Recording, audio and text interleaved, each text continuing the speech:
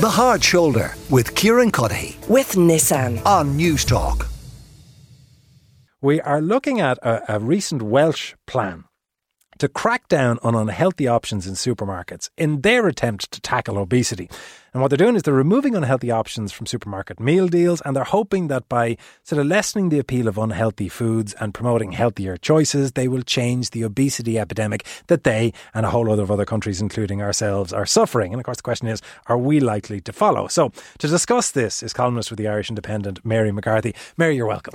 Thanks for having me in, Anton. Can I just confirm to you quickly that freelance journalists do not get offered cars? So I do not have a Range Rover sitting outside waiting for me. It's interesting to discover that, according to... It is, yeah, it is. Putting this to one side, anyway. What are the Welsh up to? Okay, so yesterday Wales announced that they are bringing in legislation on junk food. So those meal deals you see in Tesco. So I actually popped in today and I saw you can buy a ham and cheese sambo for $3.85, but for $4.49 you also get a can of Fanta and a bag of Doritos. I mean, you can pick a juice or you can pick a piece of fruit or popcorn, but you know what you'll do if you are a child, let's say, and we're all guilty of this. You'll think that's a deal, you know. So what basically this new legislation is going to prevent that. That's going to be illegal. And then also placing junk food like at the till, you know, at eye level where it can be easily accessed. You're not going to be able to do that. And also you're not going to be able to sell 2 for 1. So I was in Super Value yesterday and the Polemans, they were 1 for €1, 2 for $1.50. I had my 2 boys with me and they were like, Mammy, like, why would you buy 1? So that's also going to be forbidden. So this is going to come in next year and it's going to be 2025. It's going to be in the shops.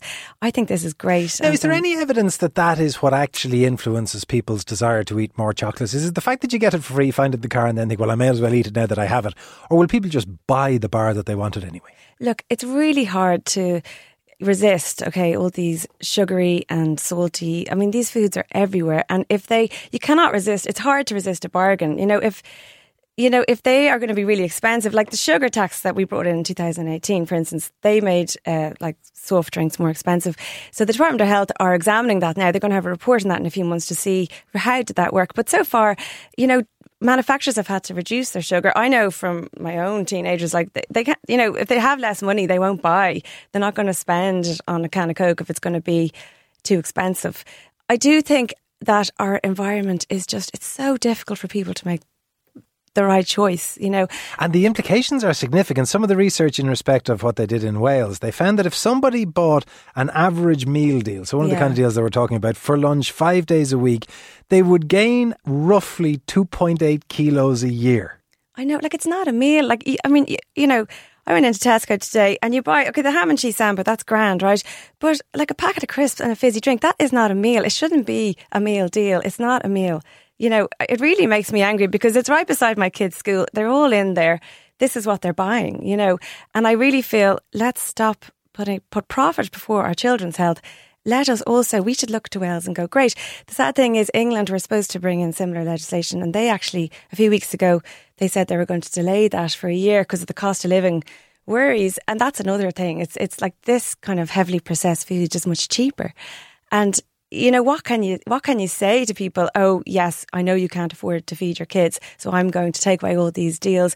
But essentially, we need to make big changes, and I think it's positive. Is there any evidence to suggest that in Ireland or anywhere else that the issue is sweets and confectionery and meal deals, or is it general eating habits? Is it the dinner that you choose to have when you go home? Is it the breakfast that you choose to have? Is it a lifestyle shift that needs to be done to tackle obesity rather than small confectionery changes? It is a lifestyle shift. I mean, I lived in France for a few years and they do snack. They don't snack like we snack. They don't. You go in, they just don't.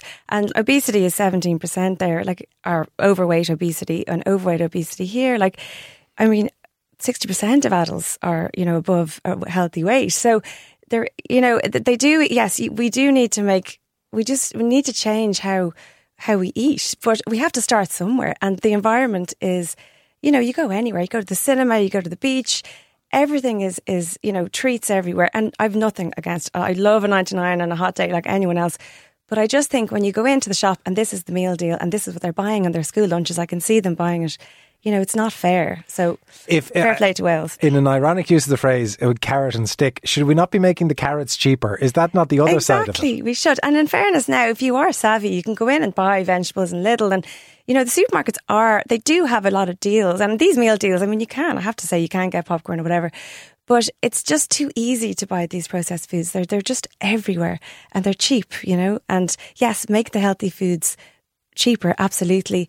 But we got to change our palates. We've got to change how we eat. It's, it kind of boggles the mind, really.